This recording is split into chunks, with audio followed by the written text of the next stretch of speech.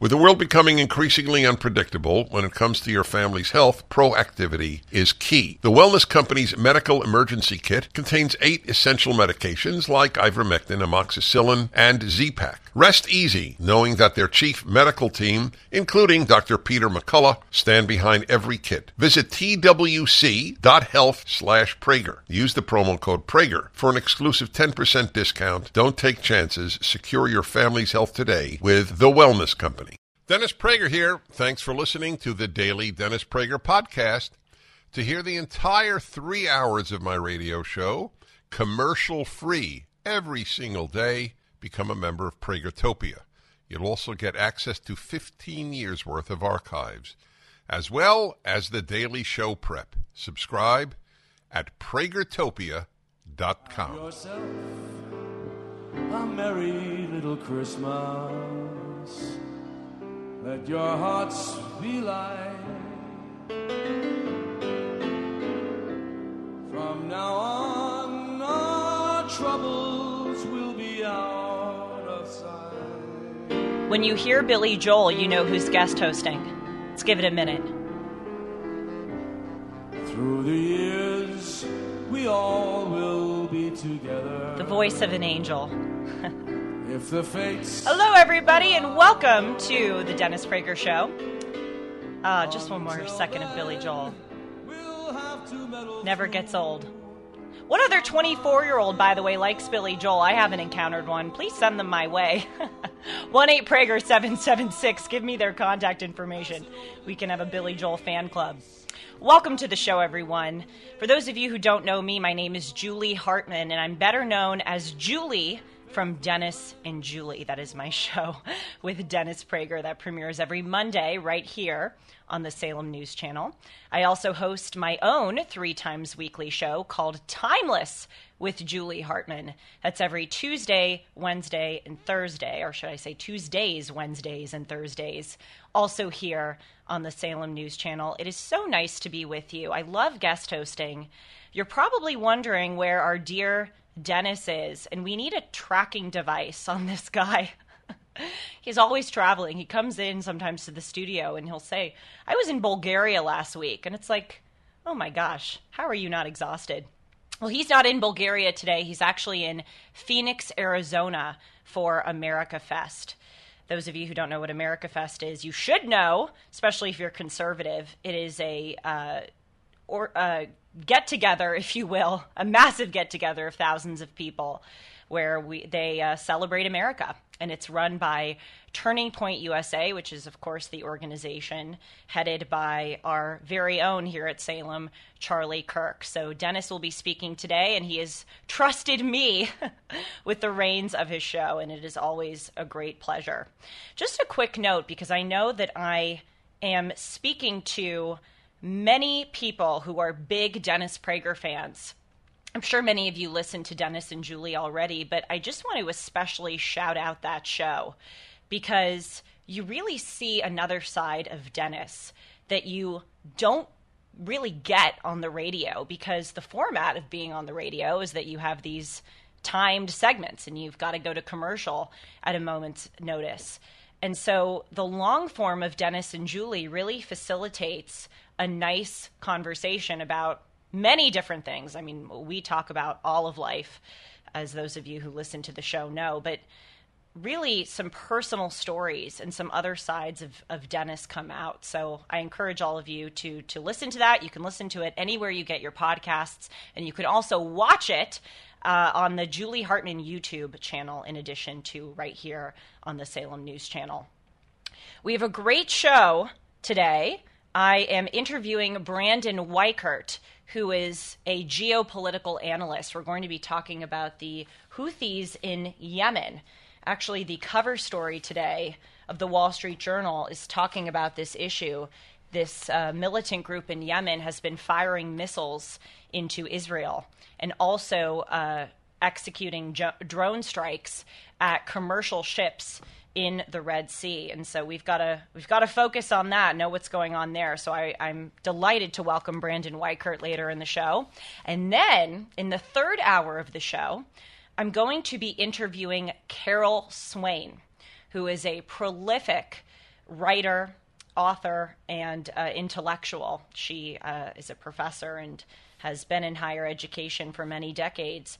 And she wrote an editorial yesterday in the Wall Street Journal where she stated that the president of my alma mater, Claudine Gay, plagiarized 2 pieces of her work.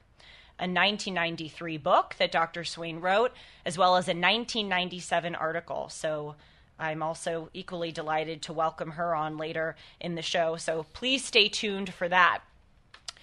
But first, we're going to look here at a story that half of the country would probably cheer on as a magnificent development. And the other half of the country, people who think like I do, and perhaps for many of you listening, you do, would agree with me that it's creepy. I think this story is downright creepy.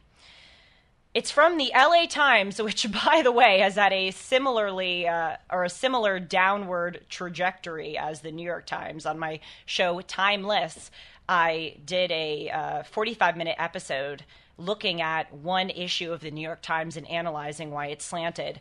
The LA Times is sadly no different. But this story comes from the LA Times, and let me read to you the title.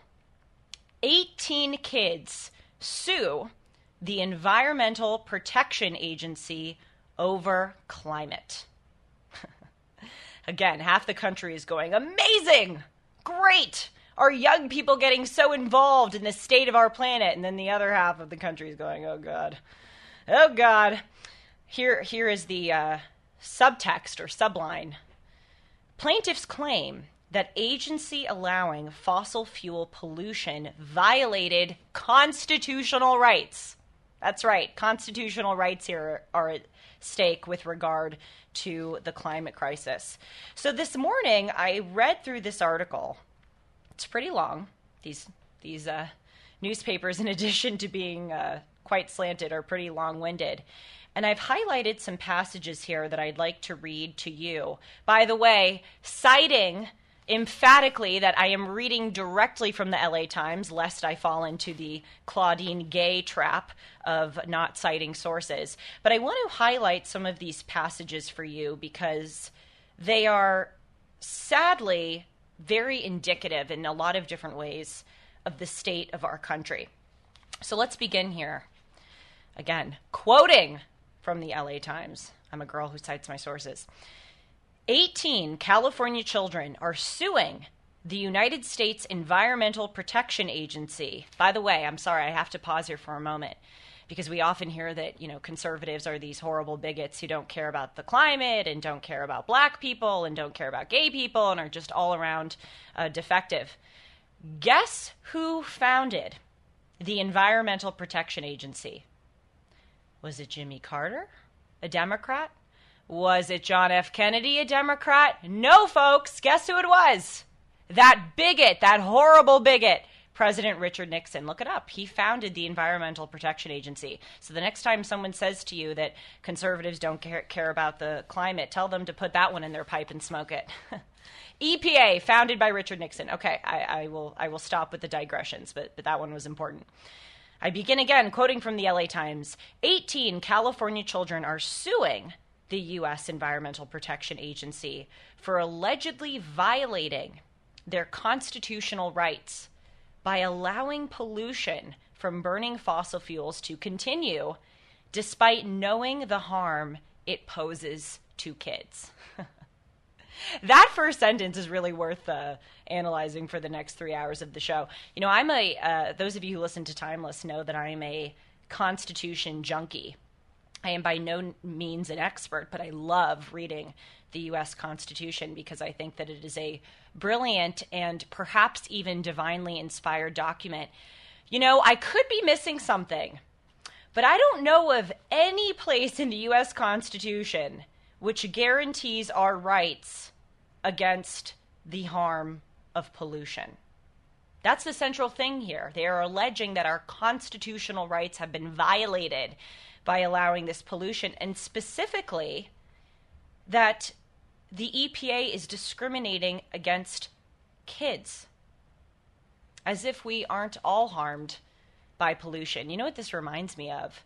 when I was a senior in college, it was the 2021 to 2022 school year, we had these weird COVID restrictions. I actually wrote a editorial in the Wall Street Journal about them called "Harvard Students Are COVID Sheep."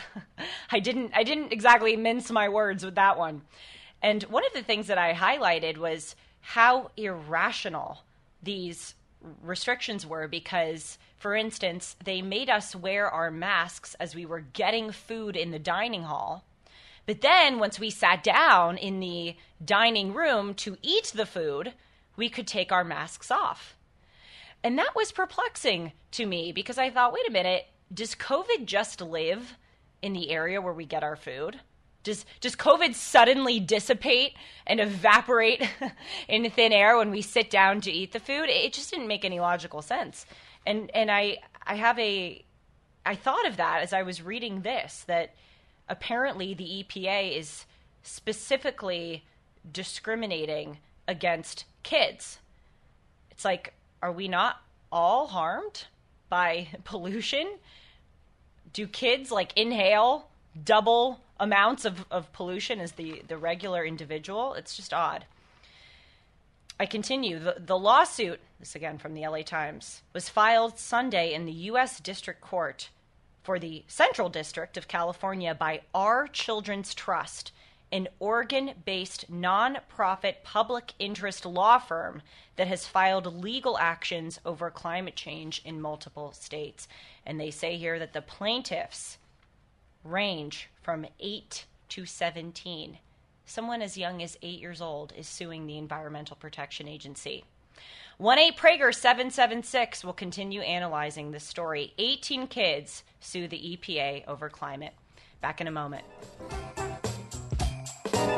There's something to be said for being at the right place at the right time. Those words couldn't resonate more than when talking about buying gold. This is Dennis Prager for AmFed Coin and Bullion. It is my choice for precious metals. When you're buying a house, is your preference to buy when the mortgage rates are low or high? Would you prefer to buy gold when the price is low or high? Curiously, most customers wait to buy gold and then purchase when it's a panic buy with soaring prices. Nick Grovich, AmFed's owner, had a client recently tell him, "I'd rather buy gold 10 months too early versus 10 months too late. Don't wait and panic. Timing is everything. Call Nick and his team at AmFed Coin and Bullion." Nick's been in the industry over 42 years, and he's proud of providing transparency and fair pricing to build long-term relationships. If you're interested in buying or selling, call AmFed Coin and Bullion for a free coin performance review. 800-221-7694, AmericanFederal.com, AmericanFederal.com.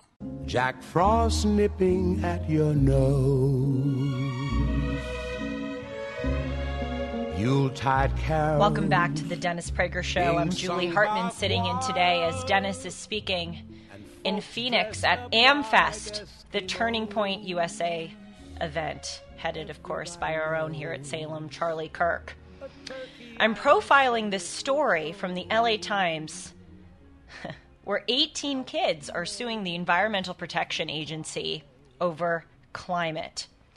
And I was asking in the previous segment the question, how is it, as this lawsuit is alleging, that kids are specifically discriminated against by the EPA and other organizations, government entities, allowing pollution? Because as I observed a few moments ago, aren't we all equally harmed by pollution? Well, let's go in here and give an honest assessment of what this is alleging.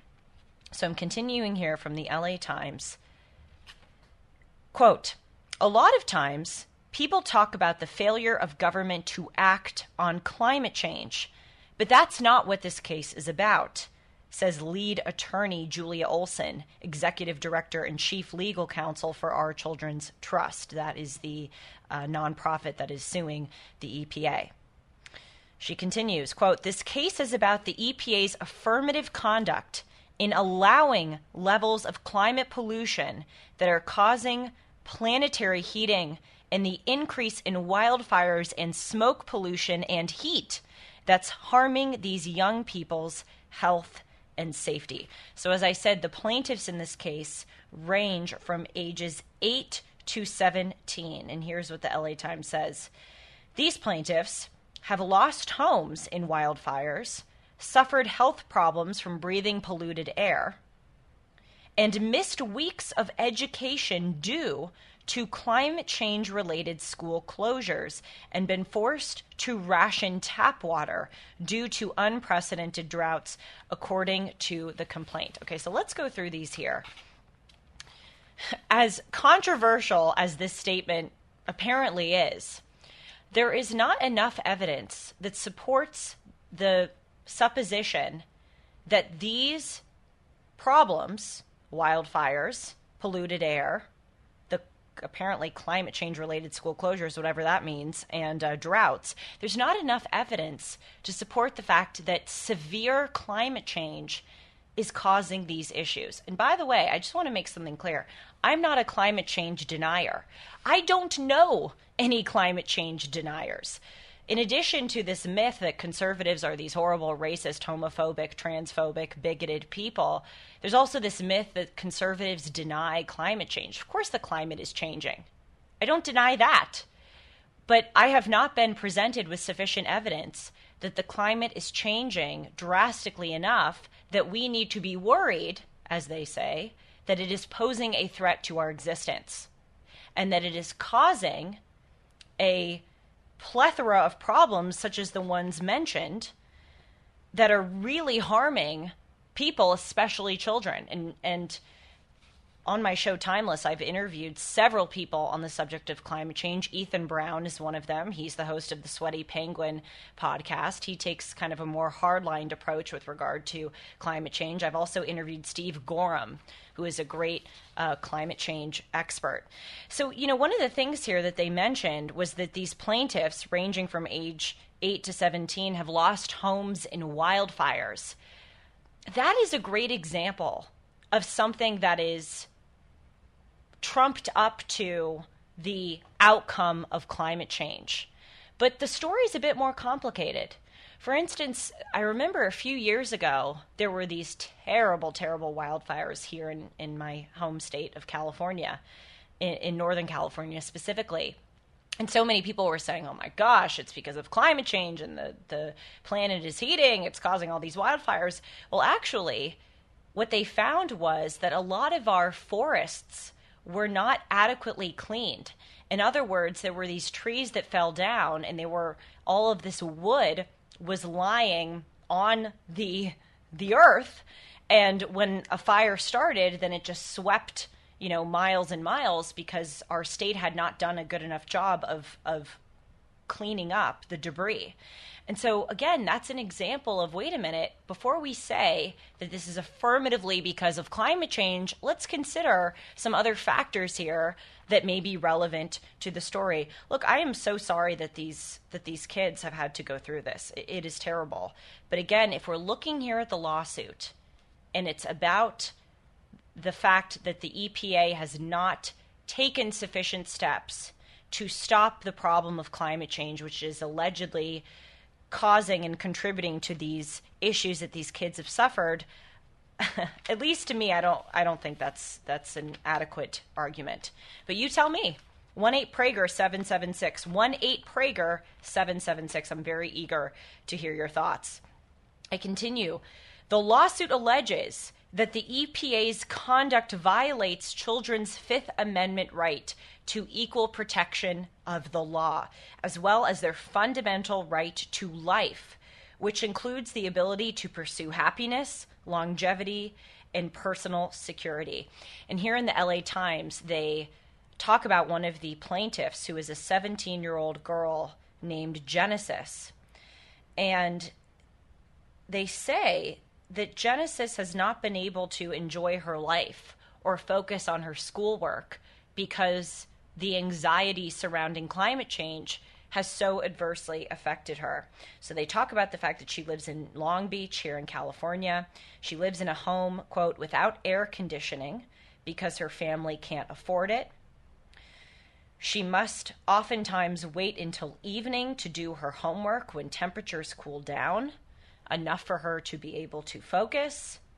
And then it says here that although, again quoting, She's tried to lessen her contribution to global warming by adopting a vegan lifestyle. Genesis is constantly worrying about how the climate crisis will affect her future instead of thinking about college, the complaint states. I feel so bad for these kids. By the way, here in this article, they have a picture of Julia Olson, the chief legal counsel for Our Children's Trust, and she's surrounded by about 10 kids. I'm holding it up for those of you who are watching on the Salem News Channel, and these kids are so young. I think that's the 8-year-old standing at the computer right next to Julia Olson as she's filing this complaint. I can't help but look at that photo and think that these children are being exploited. I actually believe the fact that Genesis, the 17-year-old in Long Beach, really does constantly worry about the effects of climate change, and that is preventing her from focusing on her education and applying to college and many of those other important things she needs to be doing to move the ball forward in her life. I really believe that that is the case because people my age and in my age group, we have constantly been fed this sludge that we have a threat to our existence because of climate change. And not just climate change, racism and homophobia and right-wing bigotry writ large. Kids should not be used as pawns for political purposes. That is creepy to me. 1-8-PRAGER-776. We'll continue more with this story in a moment. The Dennis Prager Show. This Christmas, the new film from director George Clooney arrives. It's a rags to riches, absolute crowd pleaser based on the #1 New York Times best-selling book, The Boys in the Boat. The inspirational true story about one of the most difficult sports in the world and the 1936 University of Washington college rowing team that competed for gold in the Summer Games in Berlin will inspire you. This team rowed out of need to eat, need to sleep, and it gave them an edge that captures the power of working together to overcome all odds while rowing for America. They don't make movies like this anymore, and it's filled with wholesome content that makes it the ideal multi-generational movie for the holidays. Joel Edgerton and Callum Turner star in this exciting and incredible story of courage, hard work, and determination, showcasing America at its best. Believe in each other, believe in the impossible. The Boys in the Boat opens Christmas Day in theaters only. Get tickets now, boysintheboatmovie.com. Oh, there's no place like home. Continuing here with this story of the 18 kids suing the Environmental Protection Agency. The lawsuit is alleging that these children have been denied their right to life by being subjected to pollution and to the effects of climate change. And they list several things that these kids have been affected by, including wildfires, as I mentioned in the last segment. But they also talk about the anxiety that these young people face, thinking about how climate change is going to affect their lives. I'll read to you one last quote here. This is from the Julia Olson, who is the head of the nonprofit Our Children's Trust, who is suing the EPA. She said, quote, "We want the court to say, yes, children deserve special protection, and yes, these young people are being discriminated against by the EPA's conduct, and the EPA is violating their right to life and is acting outside of its delegated authority and allowing all of this pollution." So let me ask you a question.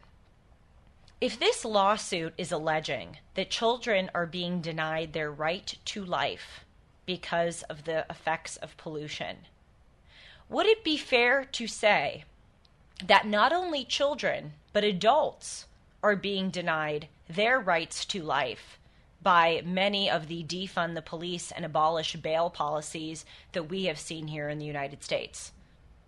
I think there is just as much of an argument, if not a better argument, to allege that many individuals have been denied their rights to life because of these policies.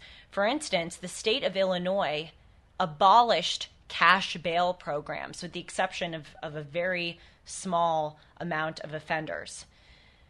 That means that if you are arrested for a crime, you do not have to put up bail.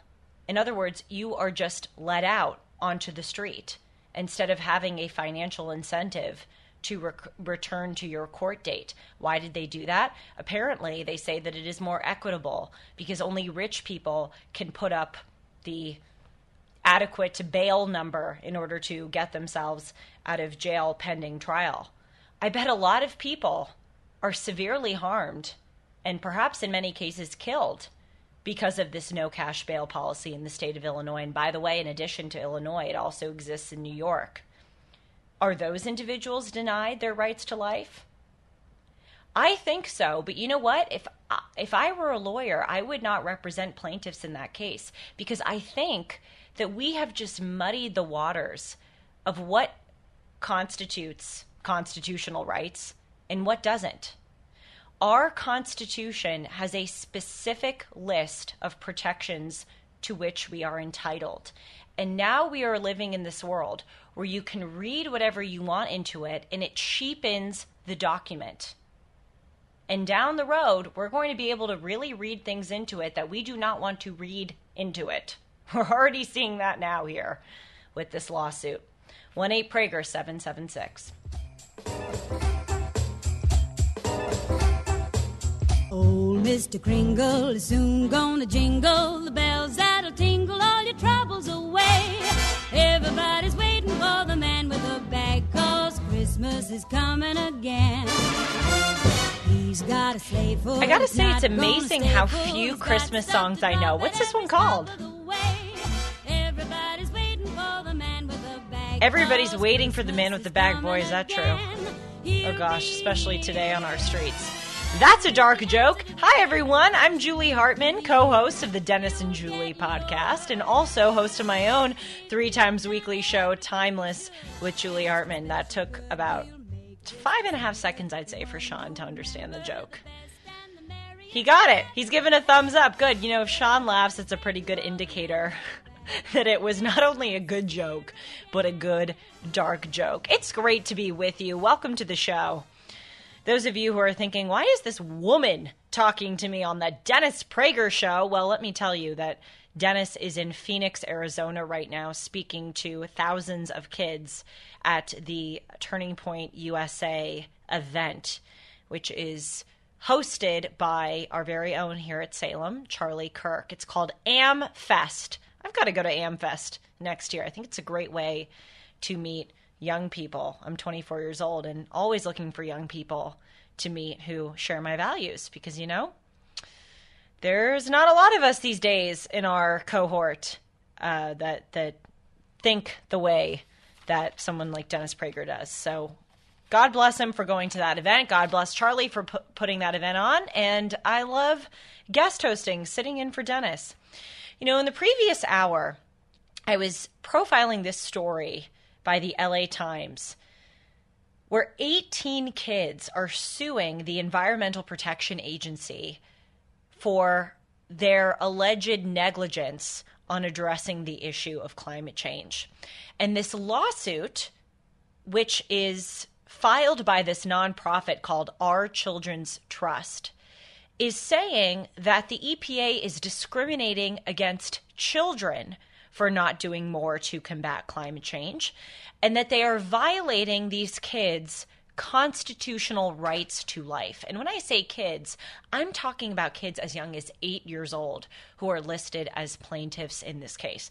And so I talked in the last hour about how I think unhealthy it is that so many young people are being made to be political pawns and being made to be political creatures so early on in their lives when they shouldn't be thinking about climate change or the EPA. They should be thinking about Santa Claus and the boy who they have a crush on or girl in their elementary school. But one of the other issues that I took with this lawsuit is the fact that they so willy-nilly use terms like discrimination and phrases like X violates your constitutional rights. You know, it used to be universally understood that the term discrimination had a very specific definition. And constitutional rights outlined a very specific set of protections to which all Americans were entitled. But now you can just read whatever you want into any of these words, any of these concepts, and literally file a lawsuit against a government agency making these gratuitous assertions. So it fascinates me, this question, where does this come from? It's not enough for me to just analyze the fact that we're in this unfortunate state of affairs. I want to go, how did we get here? How did we go from being a very intellectually healthy country, of course imperfect, but intellectually healthy in much of the past few decades, to now being infected by this ideology that you can just really take a term and bend it to mean whatever you want it to mean. And so as I was contemplating this question, I was preparing a segment on my show Timeless, talking about, it was really honestly intended to be a funny segment. I was preparing a segment which profiled the names of theses that are awarded Hoops Prizes, which are the highest prize that you can get at Harvard for your thesis. And I was looking at these, and as I said, the Hoops Prize is very prestigious, and in addition to just the prestige of saying that you got the Hoops Prize, you also get a paycheck of $5,000 from Harvard University for writing such a thesis. I was preparing this segment and looking at some of the titles of these essays, and I actually saw a through line between the EPA story and how willy-nilly they use terms like discrimination and phrases like a violation of constitutional rights. I saw a through line between that and then these theses, which are awarded at Harvard, because it indicates that we no longer really have strict academic standards. You can kind of talk about whatever you want. You can read whatever you want into certain phrases or certain developments, and you will literally, at the most prestigious universities in the country, get praise for it and adoration and even many zeros on a paycheck for such jargon. So let's go through here. And, this could be as much a comedy segment as a news segment. It is so ridiculous. There's this great conservative Boston radio host on the Howie Carr radio network named Grace Curley. And she has a segment called Woke or Joke. And her producer reads aloud these news stories, and then people call in, and they have to guess whether it's woke, like something that actually happened, or it's a joke. This could be a candidate for woke or joke, okay? Oh, God. Should I tell the audience what Sean just said in my ear? I should. Sean said we could do theses or feces. Let's do that. Honest to God, let's do that. 1-8-PRAGER-776. I'm trying to find the actual numbers of that line. Well, if you don't know how to dial letters in your phone, I said 1-8-PRAGER-776. I'm looking for the numbers in addition to the letters on this sheet, which Sean gave me. 243-776. Got it. Okay, well, you know what? If you don't know how to dial letters into your phone, maybe we shouldn't be talking. Let's do theses or feces. Hoops Prize edition at Harvard University. And I just want to say for the record, I actually have friends who won the Hoops Prize, and they did write really good essays, like very important, consequential theses. So I'm not saying that all of this is bad, but what I am saying is that a lot of it is. Okay. So there is an individual from the Harvard class of 2023 who was awarded a $5,000 prize for his project entitled, ready for it? Transgender Rome. Yes, Transgender Rome. Sean, do you know anything about Transgender Rome? No, he's saying no. I don't know anything about Transgender Rome. Could be a good thesis. I don't know. Sounds fascinating, right? Transgender Rome. All right, let's look at another one. Another individual in the Harvard class of 2023 was awarded a $5,000 prize for his project entitled, oh God, you really can't make this up. And by the way, no one can accuse me of being disabled phobic reading this theses or feces title, because seriously, I have a sister with severe autism, so no one can accuse me of being disabled phobic. Here's what this thesis, which got $5,000, is titled. The role of juvenile Shank 3 re-expression on autistic-like cognitive flexibility deficits in male mice. Shall I read it again for those of you who were not smart enough to understand it upon the first try? You know, it's very intuitive, people. But I'll give you a second round at it. The role of juvenile Shank 3 re-expression on autistic-like cognitive flexibility defects in male mice. Nice. Okay.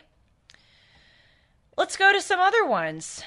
Another $5,000 thesis prize at Harvard was awarded to an individual who wrote an essay called A History of Contaminated Milk, Environmental Toxicity, Motherhood, and Activism in the 20th Century United States.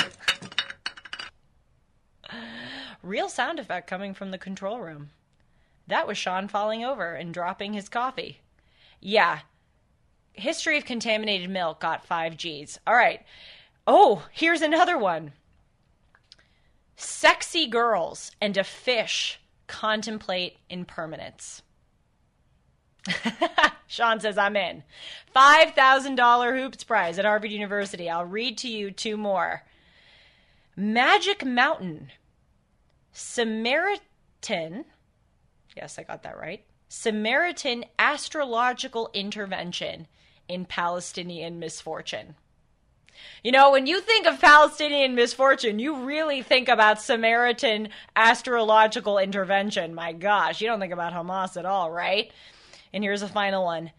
Peddling and performing racialized sexuality, an exploration of Asian women porn performatives narrative. 5,000 to Harvard University. We're going to analyze this in the next segment. Stay tuned. MyPillow is excited to bring you their biggest bedding sale ever, just in time for Christmas. Get the Giza Dream bed sheets for as low as $29.98. A set of pillowcases only $9.98. Rejuvenate your bed with a MyPillow mattress topper for as low as $99.99. They also have blankets in a variety of sizes, colors, and styles. They even have blankets for your pets. Get duvets, quilts, down comforters, body pillows, bolster pillows, and so much more. All with the biggest discounts ever. They are also extending their money-back guarantee for Christmas until March 1st, 2024, making them the perfect gifts for your friends, your family, and everyone you know. So go to MyPillow.com and use the promo code Prager or call 800-761-6302, and you'll get huge discounts on all MyPillow bedding products, including the Giza Dream bed sheets for as low as $29.98, and get all your shopping done now while quantities last. MyPillow.com, promo code Prager.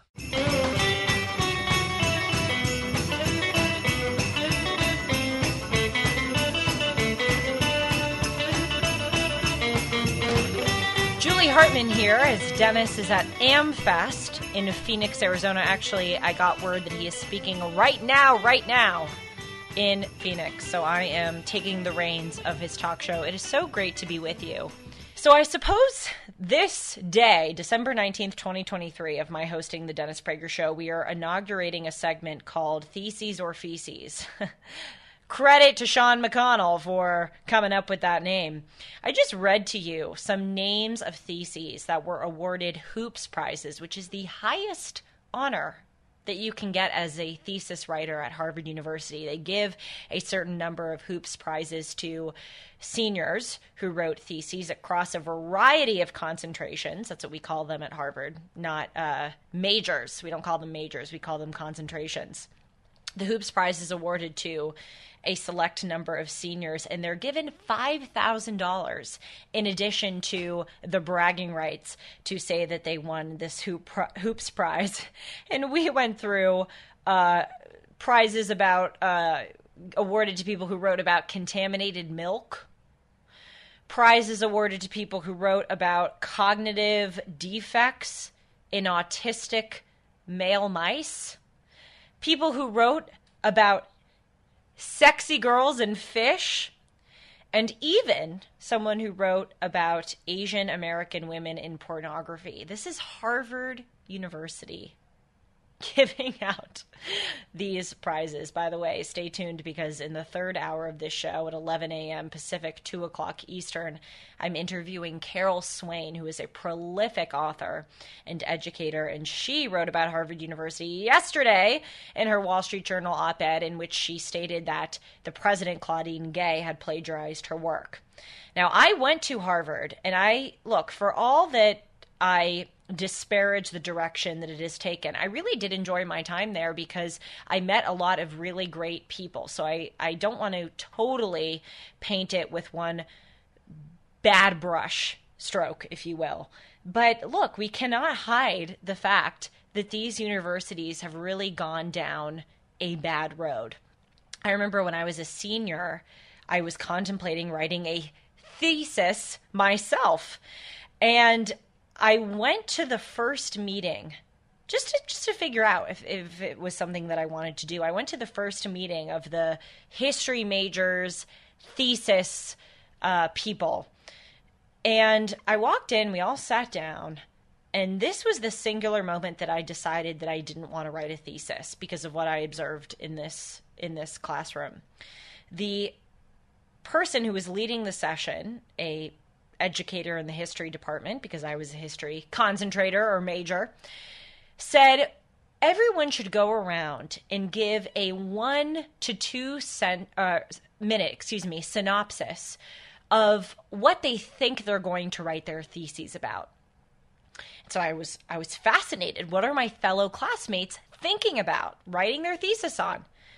And people went around, and it was the same kind of stuff that I just read to you. It was like, I want to explore medieval practices of basket weaving in central Ethiopia. It was so ridiculous. It's like, what? Medieval basket weaving practices in central Ethiopia? Like, we're Harvard history majors. Really? You're going to write on that? And then someone else was like, I want to explore the intersection of race and gender and heteronormativity among Native American descendants in Guam in the 16th century.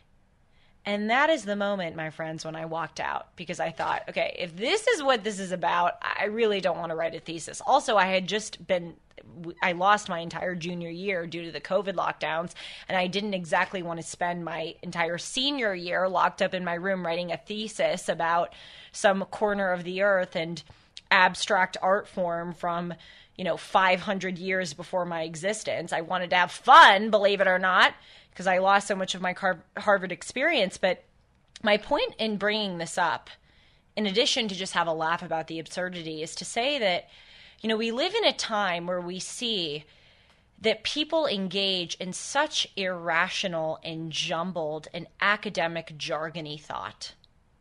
On my show Timeless, I analyzed this ethnic studies course that a 9th grade student sent to me, where they're teaching intersectionality, that your identity is an intersection of your race and your gender and your sexual proclivities, and your financial status. And we look at those things and we go, where does this come from? We look at the whole transgender craze, where people are proselytizing to young people that they may not be their gender, that gender is a spectrum. There are 38 different genders. We hear all of these crazy calls on campuses like Harvard that the Israeli regime is entirely responsible for the terrorist attack that they endured at the hands of Hamas. And we look at these things and we go, where do they come from? How did people come to think this way? It is so jumbled. It is so irrational. How did this become legitimized and endorsed? Well, the answer to that question, and I'm not just trying to pick on my alma mater. I know my alma mater best, which is why I'm analyzing it. But this is across higher education, Ivy League and not, is that they allow you to write essays on literally whatever you want.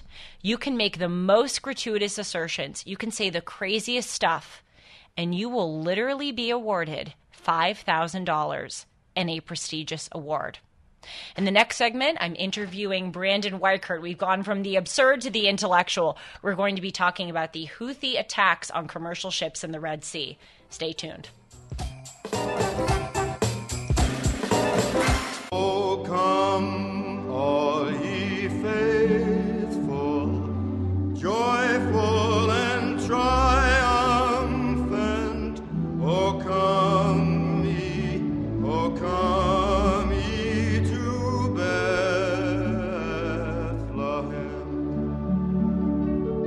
Come and be. I don't want to talk because I want to hear this Christmas music. Born the King of The joy of this moment is often lost. Thank you, Sean, for reviving it in all of us. Hello, everyone. I'm Julie Hartman in for Dennis Prager today. It's great to be with you. I co-host Dennis and Julie along with Dennis. And I host my own 3 times weekly show, Timeless with Julie Hartman, which really deals with all of life. I try to suffuse the political with the non-political because we need to know about the political. We need to have a grasp on it, a rational grasp, that is, on all that is going on. But also, I think as a nation, we've gotten too political. So I talk about all of those things. I encourage you to check it out. But whenever I do talk about political events, I often call on Brandon Weichert to come onto the show. I'm so grateful for his presence in our national discourse, and I'm so grateful that he's become my friend.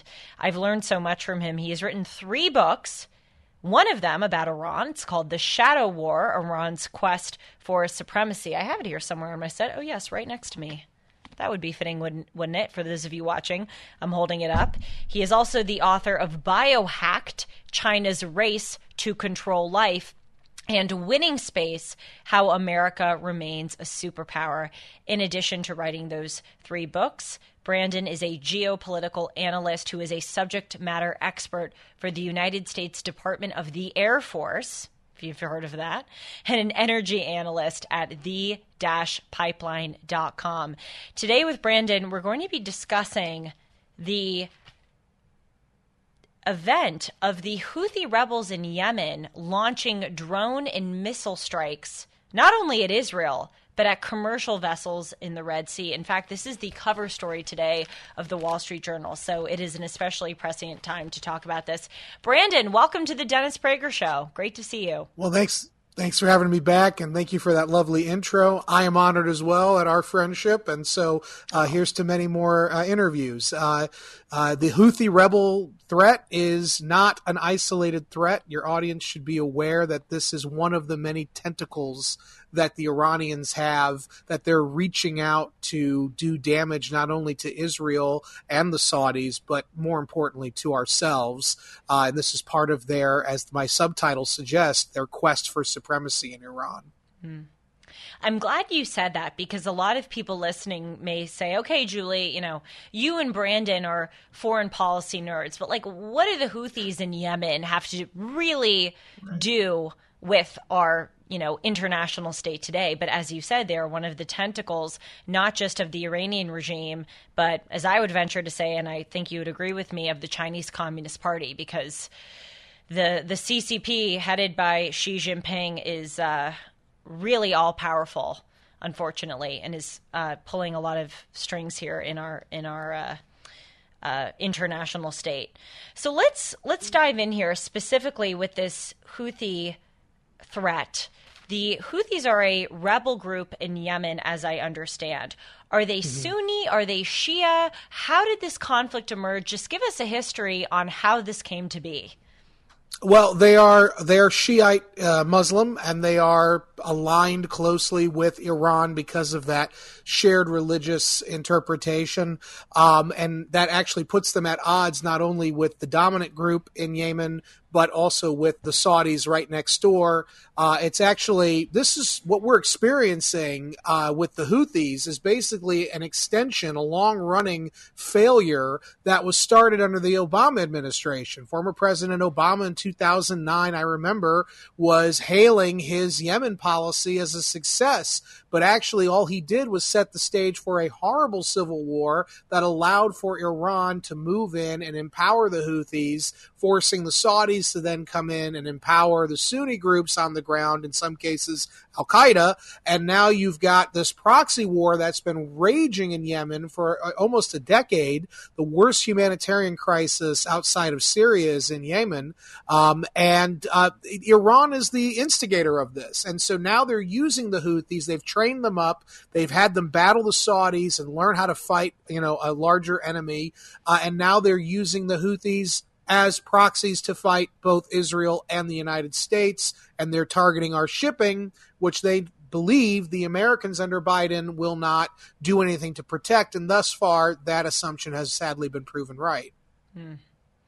We talk about this a lot when you come on to Timeless, how different the world would be had the 1979 revolution in Iran not happened. Isn't it amazing to contemplate that Iran just a few decades ago was not only pro-American, but pro-Israel? And now it is transformed into this vehemently anti-Israel country, which is such an expert of evil as to stretch its tentacles, as you say, all across the Middle East and empower even a rebel group here in Yemen to carry out these drone strikes and missile strikes in the Red Sea. We only have a few seconds more in this segment, so we're going to have to pick it up in the next segment. But I want to understand, you can speak to this a little bit, what exactly is going on in the Red Sea and how this matters, how this fits into United States and Israeli interests. Well, basically, this allows for Iran to continue to destabilize the region, weakens America, weakens Israel, empowers themselves, and allows for them to move in with the Chinese and the Russians backing their play, which is the ultimate goal, to knock out the Americans as the dominant power in the Middle East. We'll continue with that in the next segment with Brandon Weichert. Back in a moment.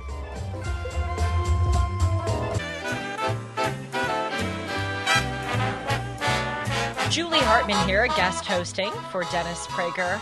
I am delighted to be joined by Brandon Weichert, who is a geopolitical analyst and subject matter expert for the United States Department of the Air Force.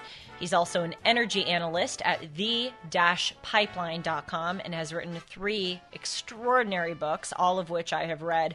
One about Iran's quest for supremacy, the other one about China's race to control life, and a third one about how America remains a superpower. We are talking about the threat that the Houthi rebels in Yemen pose to American and Israeli interests by their missile and drone strikes on commercial vessels in the Red Sea. Please continue with that, Brandon. I was asking, what is going on and why does this matter for us? We had to cut it off in the last segment, but please go on. Of course, and thanks for that intro again. The threat is that Iran is using these cutouts, these terrorist proxies, to basically stretch and strain America and its allies in the region, hoping that we won't respond directly to Iran. So basically, if Hamas doesn't attack against Israel, Iran has plausible deniability in their book, Hezbollah the same thing, and now we're seeing the Houthis. The Iranians are hoping that they will be able to score some hits on us and our allies without us hitting back too hard thus far. The one thing that the Houthis are doing that makes them an especially serious threat is that they are trying to force global shipping to sort of rearrange how it operates. So now you see major shipping companies can't get insurance to cross through this part of the world anymore, so they're having to transition to other choke points that are farther away, and over time that will spike the price of goods everywhere for everyone,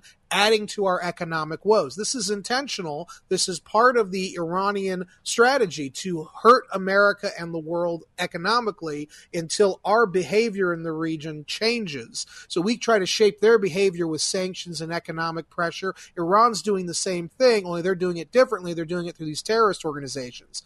So that's why I think that what we should be doing is, first of all, not waiting for a coalition of navies to come together, which is what Biden is doing. It should be the world's number one superpower, the United States, should have the ability to send some ships right off the coast of Yemen and blitz the bejesus out of Yemen until the Houthi rebels are either destroyed or they cease their attacks. And if it doesn't stop, we should also be willing to escalate directly against Iran, because the Iranians think they're impervious, and we need to teach them that they are not.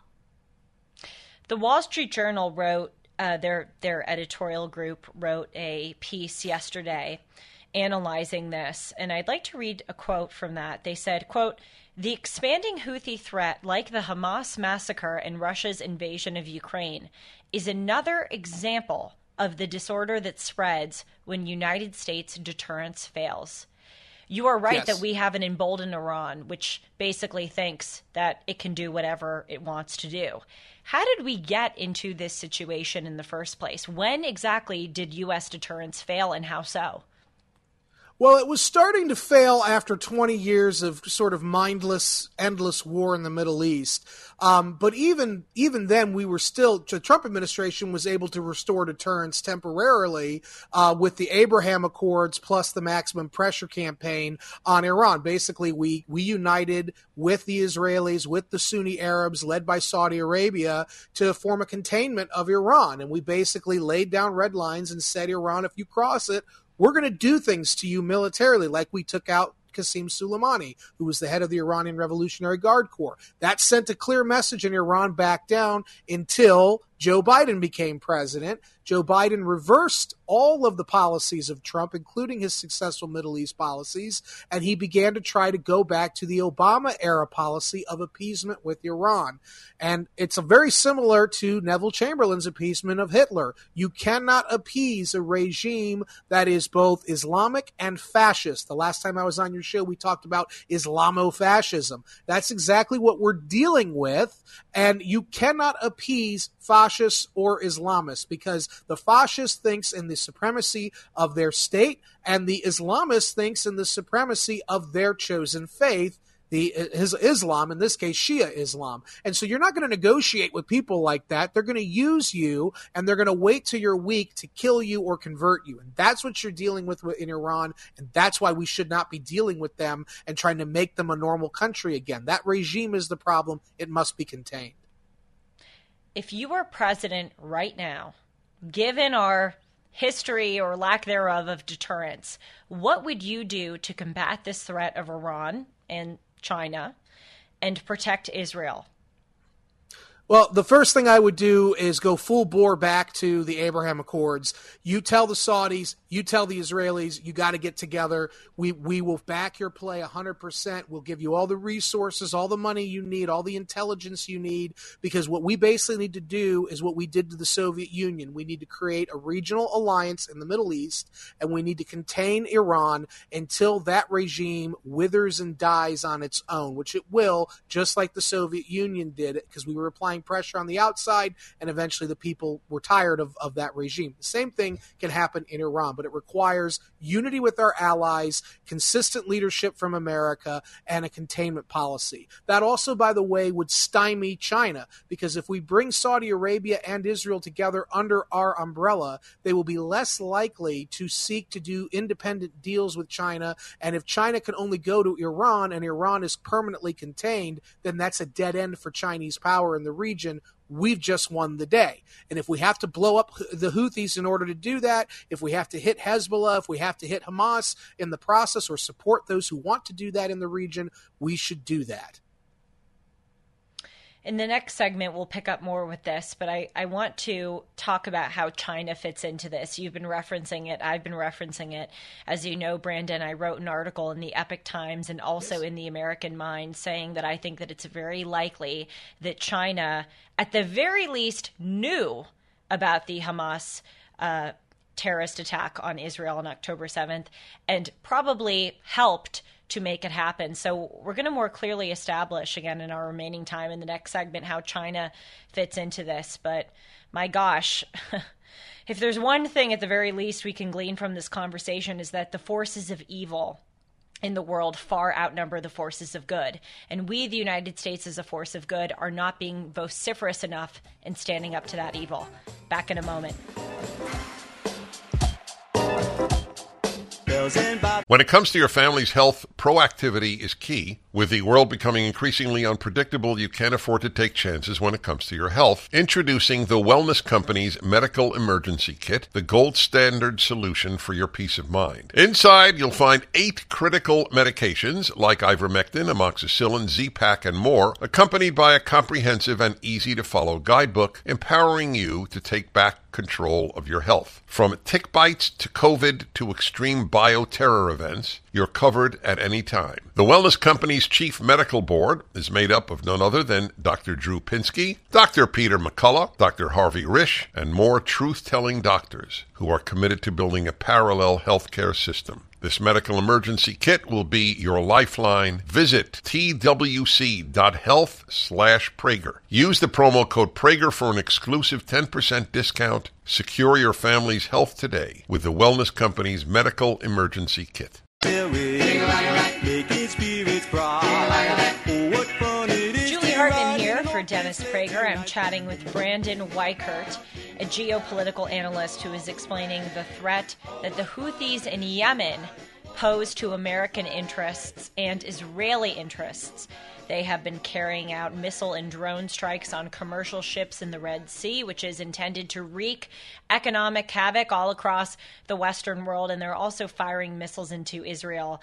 And Brandon very eloquently explained how Iran is pulling the strings behind all of this. They are pushing their tentacles, if you will, into all of these different areas in the Middle East. They're funding Hezbollah, the threat to Israel coming from Lebanon. They're funding Hamas. And here they are funding the Houthis in Yemen, which are carrying out these attacks against Israel. But as I've discussed with Brandon, and as we've hinted at in this interview, there's another greater power, which is helping Iran pull the strings, and even perhaps pulling the strings of Iran, who is pulling the strings. And that is China. Xi Jinping and the Chinese Communist Party have really launched a kind of international effort to exert influence all around the world. Brandon, how does China fit into this Houthi threat in the Red Sea and to Israel? Well, generally speaking, the hidden hand of China can be seen in all of these crises, whether it's Russia, Ukraine, the current crisis in the Middle East, the possibility that Venezuela might invade Guyana, or even the North Korean recent testing of his intercontinental ballistic missiles. All of this is the hidden hand of China. They have been, for several years now, working to build an anti-American coalition all across the Eurasian plain, and they have built it. They've got China, they've got Russia, they've got Iran, North Korea. They're even looping in now NATO members like Turkey into their fold. And so we have a big problem here because Iran is operating with the notion that it has great power support, notably from China, but from Russia as well, and they're correct. Condoleezza Rice called them the new axis of evil, the Iran, Russia, and China threat. I avoid that term given the bet. implications, but she's not wrong. They are certainly an axis that's coming for us. Brandon, it is so nice to have you on. Thank you very much for your time. In our final minute, I'd like to ask you, you know, the 2024 election is just less than 365 days away. What does this situation mean? Should American voters be paying a lot of attention to this foreign crisis in addition to our own domestic issues? Yes. Well, they're all connected at this point. The whole country started to really go down when Joe Biden was sworn in. And so I can't stress enough, whoever is the Republican nominee, probably Trump, could be DeSantis, but most likely Trump, whoever it is of those two men, we need to support them because Joe Biden is the single worst president of the modern era. And if he gets another term or his party gets another term, then all these crises become permanent and everything gets worse. Brandon, thank you so much for coming on. Please, everyone, check out Brandon's books on Iran, China, and America. And in the next hour, I will be interviewing Carol Swain on her allegations that Claudine Gay plagiarized her work.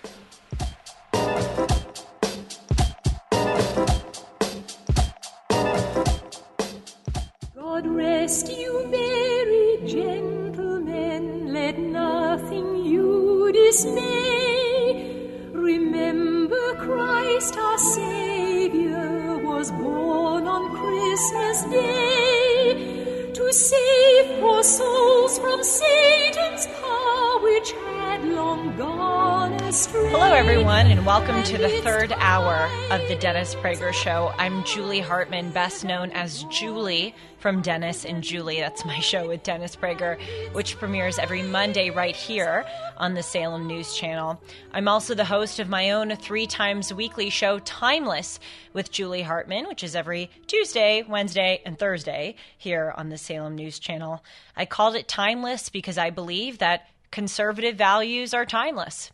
5,000 years of human history has produced some conclusions about the way that we ought to live, and so I endeavor to explore those things in my show. I hope that you will check both of those out, Dennis and Julie, and Timeless with Julie Hartman. I am so delighted to be joined by Carol Swain this hour. Dr. Swain is a big hero of mine. She was instrumental in my transformation from radical leftist to conservative. I encountered her work when I found PragerU, so I'm delighted to be talking with her for that reason. And also, Dr. Swain wrote an editorial in yesterday's Wall Street Journal called Claudine Gay and My Scholarship, in which Dr. Swain stated that Miss Gay, the president of my alma mater, Harvard, plagiarized from her 1993 book and also her 1997 article. These are 2 pieces of work by Dr. Swain, which again, she alleges the president of Harvard plagiarized from. Born into abject poverty in rural Virginia, Dr. Swain earned 5 degrees and obtained early tenure at Princeton, a full professorship at Vanderbilt, where she was a professor of political science and a professor of law. In addition to 3 presidential appointments, Dr. Swain is a former distinguished senior fellow for constitutional studies with the Texas Public Policy Foundation, having also served on the Tennessee Advisory Committee to the U.S. Civil Rights Commission, the National Endowment for the Humanities, and the 1776 Commission. Her work has been cited 3 times by the U.S. Supreme Court, and she has authored or edited 11 published books and numerous opinion pieces for major national publications. She's the founder and CEO of Carol Swain Enterprises, and she's also a mother, grandmother, and get ready for this, a great grandmother too. Dr. Swain, thank you so much for your time today. Thank you for having me on. It was so fascinating to read your editorial in yesterday's Wall Street Journal again, where you stated that the president of Harvard plagiarized 2 pieces of your work, a 1993 book and a 1997 article, and you outlined very well the damage that this has done to you. Of course, when anybody quotes from someone else and doesn't cite it, that is enough of damage because it's a form of theft. You're stealing their intellectual property. But also you talked about how your prestige as a scholar really depends on how often your work is cited, and also that you were, seminal in this work, and how when Dr. Gay didn't cite you, she was discounting all of the work that you did in this realm of study. When did you, Dr. Swain, find out that the president of Harvard had plagiarized 2 pieces of your work? It was a Sunday a week ago that in the evening, people started calling me, and I received an email to go look at Chris Rufo's Twitter page. And so I did, and I saw that he had found two instances where Claudine Gay had borrowed from stolen parts of my work and not cited it. That, at the time, I thought, well, maybe it was accidental. I wanted to look at her published works because I had not followed her career. Monday, I read through and skimmed through several of her articles, and that's when I became very concerned. I was not so concerned about the passages, because the passages that she did not put quotation marks around or attribute to me, it was just laziness, because those are not like major ideas. It was not the major thesis. It was just parts of my work that I guess she felt it fit perfectly into whatever she was writing at that time. But how she has harmed me is that her work is derivative of mine. And my book, Black Faces, Black Interests, was a path-breaking work. That was the book that earned me tenure at Princeton, early tenure. It received 3 national prizes, including the highest prize a political scientist can win. It was selected by Library Choice magazine as one of the 4 outstanding books of 1994, and it did receive 3 Supreme Court cites, and it was cited in many lower court decisions. And it was considered the seminal work on minority representation, minority congressional representation, and it was cited in voting rights cases. My contention is that when I read her work, and I'm reading her dissertation now, is that she does not properly acknowledge that she is building on my work. And as a scholar, what you're supposed to do, if you are working in an area where someone has already established, if you're challenging their work, you outline their work, you challenge it, or you affirm it, or you expand it. But she will have a citation in her bibliography without really saying that she's building on my work. And then in a few places where she might, in her dissertation, refer to my work, it is like, it's just to discount it or distort it. She doesn't really engage it in a way that you would expect for someone who's clearly building on someone else's work and using their ideas. And anyone who would read Black Faces, Black Interests and read her dissertation and the research can clearly see what she's trying to do. And I think there was a greater harm because of the fact that in the profession, your stature is dependent on how many citations you get. If someone is working in your area and they are ignoring your work or not citing it where they should be citing it, that's a problem. Yes, you write here in the Wall Street Journal, when scholars aren't cited adequately or their work is ignored, it harms them because academic stature is determined by how often other researchers cite your work. And you go on to say, Miss Gay had no problem writing on the coattails of people whose work she used without proper attribution. Many of those whose work she pilfered aren't as incensed as I am. They are elites who have benefited from a system that protects its own. So you say that you were not the only one who was whose work was plagiarized by the president of Harvard. Who are those other individuals who you say she took from? Well, one of the most prominent ones would be Lawrence Bobo and Frank Gillian. Lawrence Bobo is a professor at Harvard. He's been there for a long time. He said that it was fine with him. He didn't have a problem with it. Her dissertation advisor, Gary King, there are sections of her dissertation that comes from his work. He said it was okay. And most of the scholars have said that it's okay, including a scholar where I've read that a large section of her dissertation came from an article that he wrote. But the professor that said it was okay also said that that Harvard not holding her accountable is problematic because he tries to teach his students about plagiarism. Part of my contention and why I can't let this go is that it will have a downstream harm effect on higher education beyond Harvard.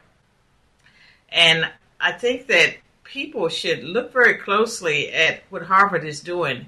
They are elevating DEI, diversity, equity, and inclusion, above even protecting their own brand. And so clearly, Dr. Claudine Gay, some people are not sure she even earned her doctorate, but Claudine Gay clearly has violated the professional norms when it comes to citing other people's work. And she has engaged in what is clear plagiarism. In fact, Harvard is having her go back and fix citations in 2 of her papers, but they have not ordered her to fix her dissertation. Quite a bit of the plagiarism occurred in the dissertation. If that is allowed to stand, it will affect other colleges and universities, and it will trickle down to K through 12. And that's one of the reasons why I'm pursuing it. I also believe it harms racial and ethnic minorities, but just regular people who have to work hard, who try to meet the standards. It harms them when you lower the standards for people who belong to a certain pedigree. Yes. And part of my contention about Dr. Pardon me, that's what we'll be talking about in the next segment. We'll continue with Dr. Swain in just a few moments.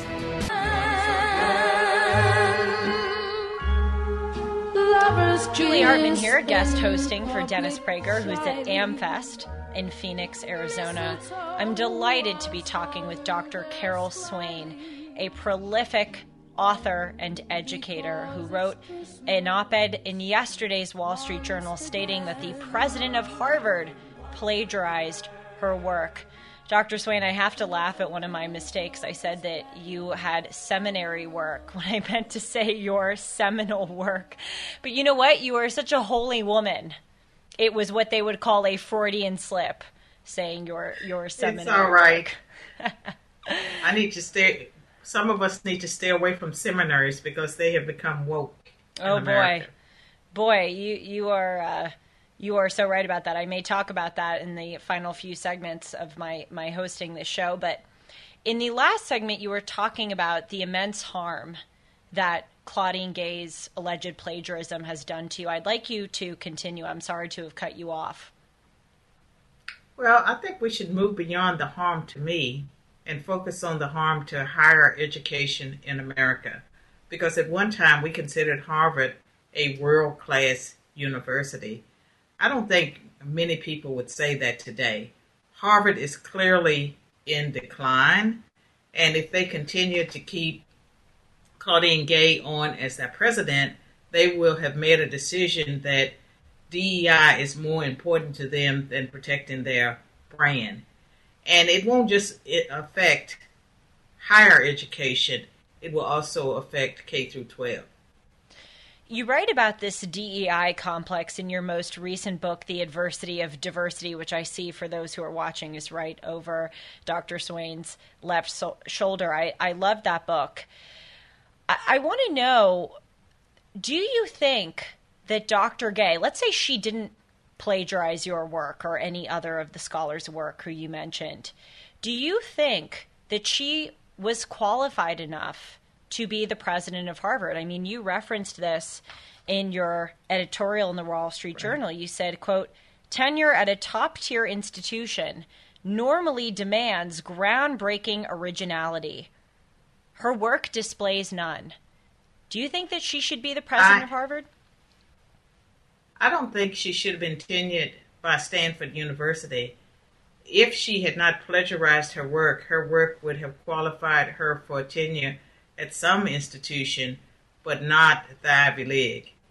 And that is how I feel about that. But now that we know that it's documented that she didn't just plagiarize sections from my work, but also from other people's works, I think that it would be just disqualifying. If Harvard wants to keep her on their faculty, like the University of Pennsylvania kept its former president on, that's their business. I don't have a problem if they choose to do that. They've already ordered her to make corrections in some of the papers. She has to go back and she has to put in citations. She has to put in quotation marks. They have not ordered her to do that in her dissertation.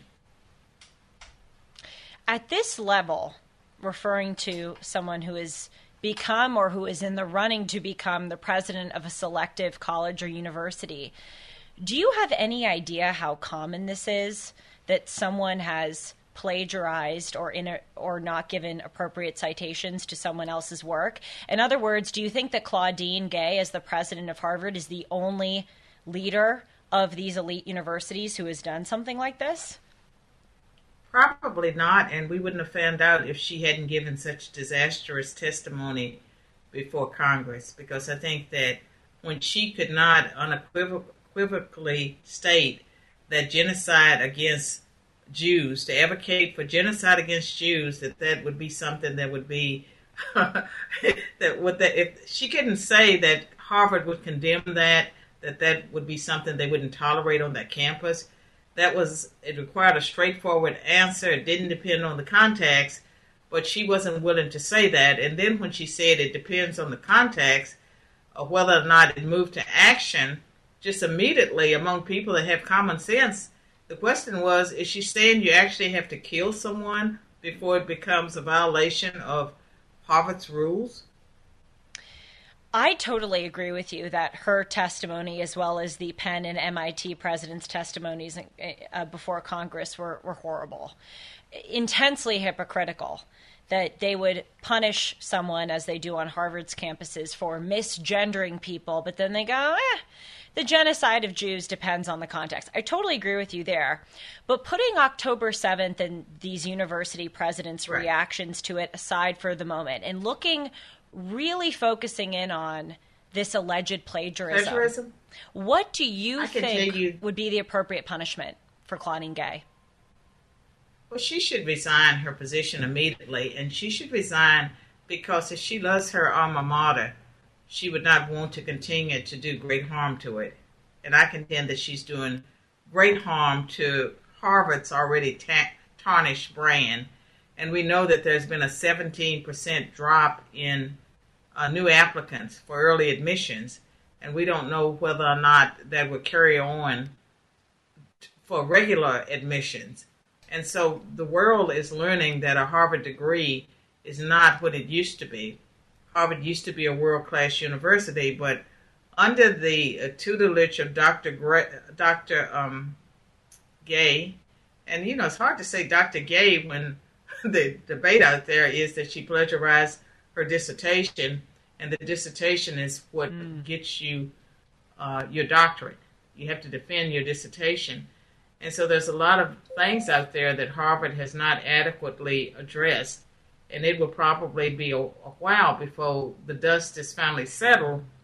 But we know that Harvard announced that they were standing behind her, and she is carrying on her presidential duties as if nothing happened.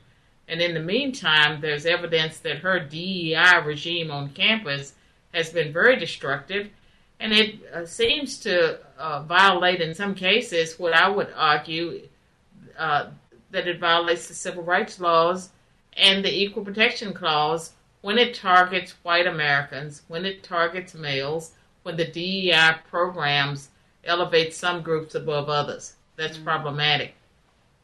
We'll be picking up on that more in the next segment. It's interesting you say that it's dubious whether Dr. Gay deserves to be called Dr. Gay. I did notice Dr. Swain, who definitely deserves to be called Dr. Swain, that you referred to Claudine Gay as Miss Gay in your Wall Street Journal op-ed. Was that intentional? It was because of the fact that there's so much controversy around her dissertation. And you asked me if other high-profile people have plagiarized. They have. And some of them have gotten away with it, and some people have been forced to resign. They've been fired. And if you were a journalist at some point, but again, it depends on whether, I guess you're a Democrat, or Republican, or conservative, or liberal, because in some cases it destroys a career. In other cases, people just blink like nothing happened. More with Dr. Swain in a few moments. I'm Julie Hartman. Chestnuts roasting on an open fire, Jack Frost nipping at your nose, Yuletide carols being sung by a choir, and folks dressed up. Julie Hartman here with Dr. Carol Swain. Dr. Swain is a former distinguished senior fellow for constitutional studies with the Texas Public Policy Foundation. She also served on the Tennessee Advisory Committee to the U.S. Civil Rights Commission, the National Endowment for the Humanities, and the 1776 Commission. Her work has been cited 3 times by the U.S. Supreme Court, but it was not cited by the president of Harvard, Claudine Gay. Dr. Swain wrote in yesterday's Wall Street Journal opinion section that Miss Gay plagiarized from Dr. Swain's 1993 book and 1997 article. Dr. Soin, we've been talking about this DEI complex, which has affected higher education, and as you said, not just higher education, but elementary schools and high schools all across the country. If there's one thing I've observed about this, and I'm very curious to hear your thoughts, is that DEI not only allows unqualified people to kind of get through the net and ascend to these ranks of being presidents of these elite universities. It not only allows unqualified people to do so, but it actually, in a perverse way, incentivizes boards of trustees to select unqualified people, because an unqualified person knows that the only way that they got to their job is because this particular group of individuals bent the rules for them. Do you agree with my assessment? I would say that DEI is dangerous because its focus on equity, equal outcomes rather than equal opportunity. And when the Civil Rights Act of 1964 passed, its intent was to prohibit discrimination and to create opportunities for people who had been left outside the system. And there was outreach, and there was an effort to bring people in and to integrate them into the environment. DEI does not care about integration. In fact, it would oppose integration. It wants inclusion. And when it talks about diversity, they want to bring in people with group identities, strong group identities, and have them fit into the mix, but not as individuals, but as representatives of their group. And they openly advocate for lowered standards because they paint all racial and ethnic minorities and members of beneficiary groups as victims. And so that is what DEI does. And it lowers the standards. You look at the Biden administration, their cabinet. President Biden has argued that he has the most diverse cabinet in American history. I mean, most Americans know that it's the most incompetent in American history. He has a vice president that no one has confidence in. If they did, they would have already invoked the 25th Amendment against him. But this is where we are, and Claudine Gay is part of that. And it greatly offends me that Harvard University would even try to do what they're doing, and that's redefine plagiarism to make it okay. And so this moral relativism has reached the point that there is no right or wrong, and Harvard thinks it gets to say, and it's decided that plagiarism is okay if it is done by someone that comes through their system. And I can tell you that Claudine Gay has had a world-class education. She went to Phillips Exeter Academy. She was an undergraduate at Stanford and Princeton, and she has a Harvard degree. I mean, she's had a world-class education. We should not make excuses for people. We should hold them accountable. She needs to be held accountable, and she needs to do the right thing, and that's step down. Dr. Swain, I'm so sorry that this happened to you, but I thank you very much for your commentary. It's not about me. It's so much bigger than me. It really isn't about me. It's about American education and about our standards.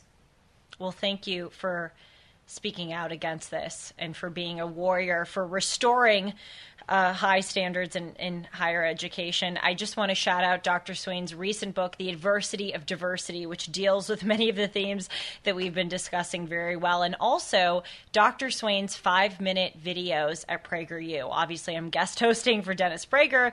He founded PragerU, and this is especially important to me because when I was a sophomore at Harvard, I considered myself to be a pretty staunch liberal until I encountered PragerU and Dr. Swain's work.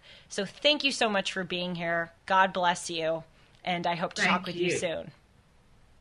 Thank you so much. Have a Merry Christmas.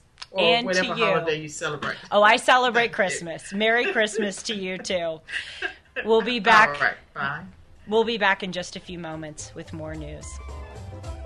Dennis Prager here. Thanks for listening to the Daily Dennis Prager Podcast. To hear the entire 3 hours of my radio show, commercial-free, every single day, become a member of Pragertopia. You'll also get access to 15 years' worth of archives. as well as the daily show prep. Subscribe at pragertopia.com. Turbulent times call for clear-headed insight. That's hard to come by these days, especially on TV. That's where we come in. Salem News Channel has the greatest collection of conservative minds all in one place. People you know and trust, like Dennis Prager, Eric Metaxas, Charlie Kirk, and more. Unfiltered, unapologetic truth. Find what you're searching for at snc.tv and on Local Now, Channel 525.